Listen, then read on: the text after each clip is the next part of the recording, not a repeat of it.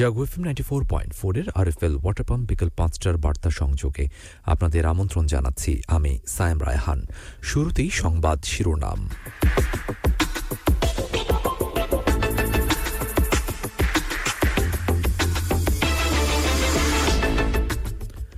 রমজানে শুরু হবে, কবে হবে সেটা জানা যাবে বুধবার।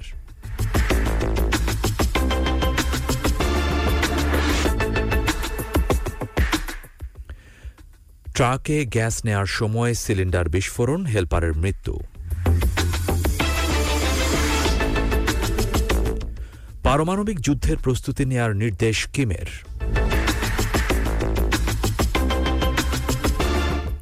ইউক্রেন যুদ্ধ বন্ধে শির সঙ্গে আলোচনা করবেন পুতিন। এবং ভুটানের জালে ৮ গোল বাংলাদেশের মেয়েদের।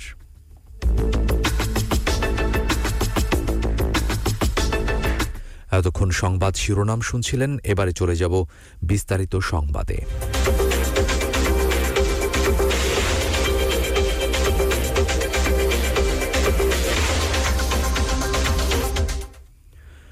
পবিত্র রমজান মাস শুরু হবে বৃহস্পতিবার নাকি শুক্রবার তা জানা যাবে আগামীকাল বুধবার সন্ধ্যায়। বাদ মাগরিব সন্ধ্যা ৬:৩০ বায়তুল মোকাররমে ইসলামিক ফাউন্ডেশনের সভাকক্ষে সভায় বসবে জাতীয় চাঁদ দেখা কমিটি। সভায় সভাপতিত্ব করবেন ধর্ম বিষয়ক মন্ত্রী ও কমিটির সভাপতি মোহাম্মদ ফরিদুল হক খান।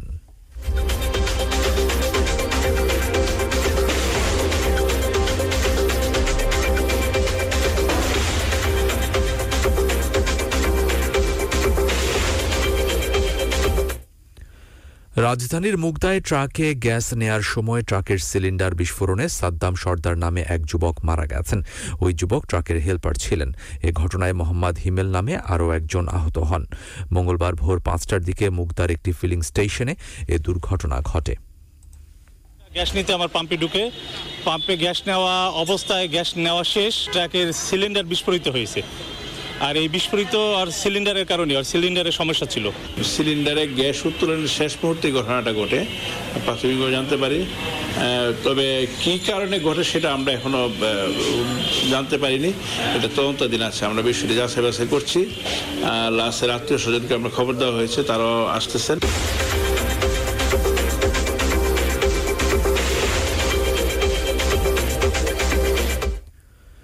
বাজারে যে দামে ব্রয়লার মুরগি বিক্রি হচ্ছে তা অযৌক্তিক বলে জানিয়েছেন জাতীয় ভোক্তা অধিকার সংরক্ষণ অধিদপ্তর। সংস্থাটি জানিয়েছে, এখন প্রতি কেজি ব্রয়লার মুরগির উৎপাদন খরচ কর্পোরেট প্রতিষ্ঠান পর্যায়ে ১৩৫ থেকে ১৪০ টাকা, আর প্রান্তিক খামারি পর্যায়ে খরচ ১৫০ থেকে ১৬০ টাকা, আর বাজারে তা ২০০ টাকার কেজির বেশি বিক্রি হওয়া অযৌক্তিক।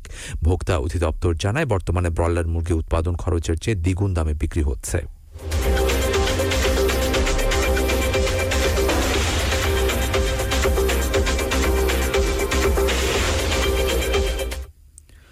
বৃষ্টির কারণে ঢাকার বায়ুর মানের বেশ উন্নতি হয়েছে। বিশ্বজুড়ে আবহাওয়ার মান পর্যবেক্ষণকারী সংস্থা IQAR এর সূচকে ঢাকার অবস্থান বিশ্বে ২৪তম, যা গত কয়েকদিনের চেয়ে ভালো।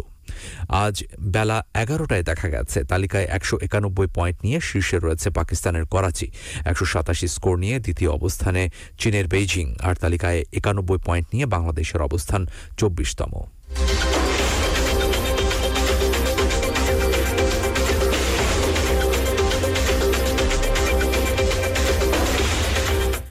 এবারে আন্তর্জাতিক প্রসঙ্গ।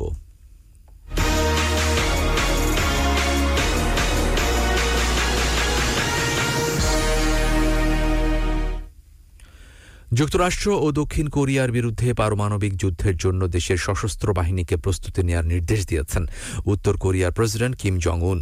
দেশ দুটি পারমাণবিক অস্ত্র ব্যবহার করে যৌথ সামরিক মহড়া চালাচ্ছে এমন অভিযোগ এনে এ নির্দেশ দিয়েছেন তিনি।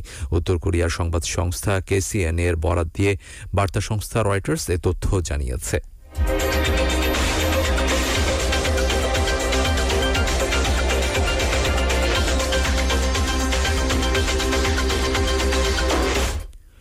ইউক্রেন যুদ্ধ বন্ধে মস্কো সফররত চীনা প্রেসিডেন্ট শি জিনপিং এর সঙ্গে আলোচনা করবেন বলে জানিয়েছেন রুশ প্রেসিডেন্ট ভ্লাদিমির পুতিন। এর আগে চীন ইউক্রেন সংকট নিরসনে 12 দফা শান্তি প্রস্তাব উত্থাপন করে।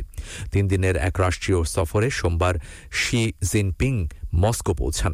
রাশিয়ার প্রেসিডেন্ট ভ্লাদিমির পুতিনের উপর আন্তর্জাতিক অপরাধ আদালতের গ্রেপ্তারি পরোয়ানা জারির মাত্র 2 দিন পর মস্কো সফরে গেলেন চীনা প্রেসিডেন্ট।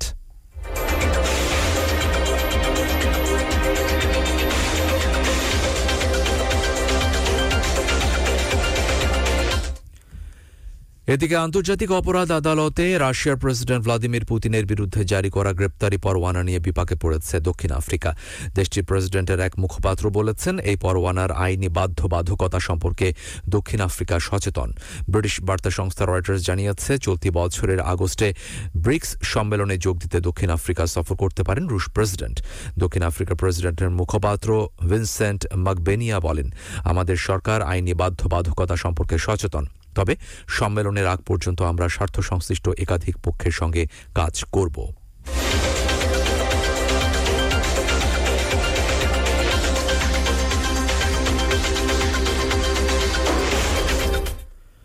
পাইপলাইন ফেটে তেল ছড়িয়ে পড়ার কারণে কুয়েতে জরুরি অবস্থা ঘোষণা করা হয়েছে।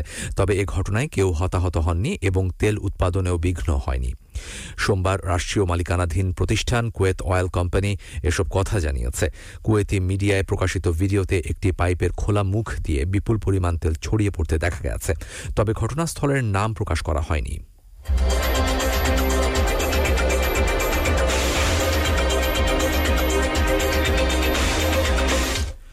এবারে খেলার খবর।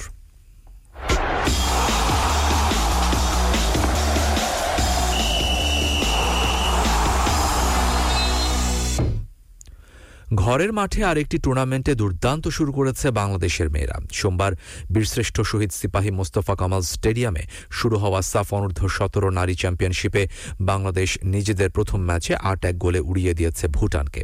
প্রথমার্ধে বাংলাদেশ 4-0 গোলে এগিয়ে ছিল।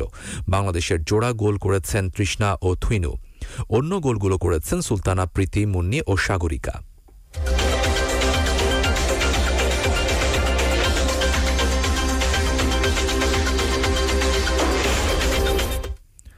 সাম্প্রতিক সময়ে ইংল্যান্ড ইতালির মধ্যকার ম্যাচগুলো উত্তাপ ছড়িয়েছে বেশ।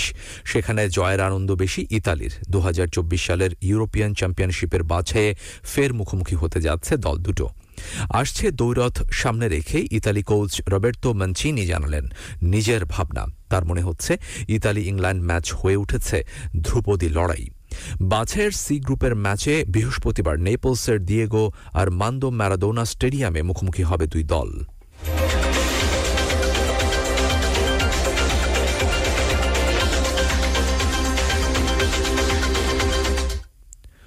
আরএফএল ওয়াটার পাম্প বিকাল 5টার বার্তা সংযোগ এ পর্যন্তই। প্রতি মুহূর্তের সংবাদ, বিনোদন, খেলাধুলা ও লাইফস্টাইলের আপডেট জানতে ভিজিট করুন jagonews24.com। আমাদের পরবর্তী সংবাদ তরঙ্গ সন্ধ্যে 7টায় শোনার আমন্ত্রণ জানিয়ে আমি সাইম রায়হান বিদায় নিচ্ছি। শুভেচ্ছা সবাইকে।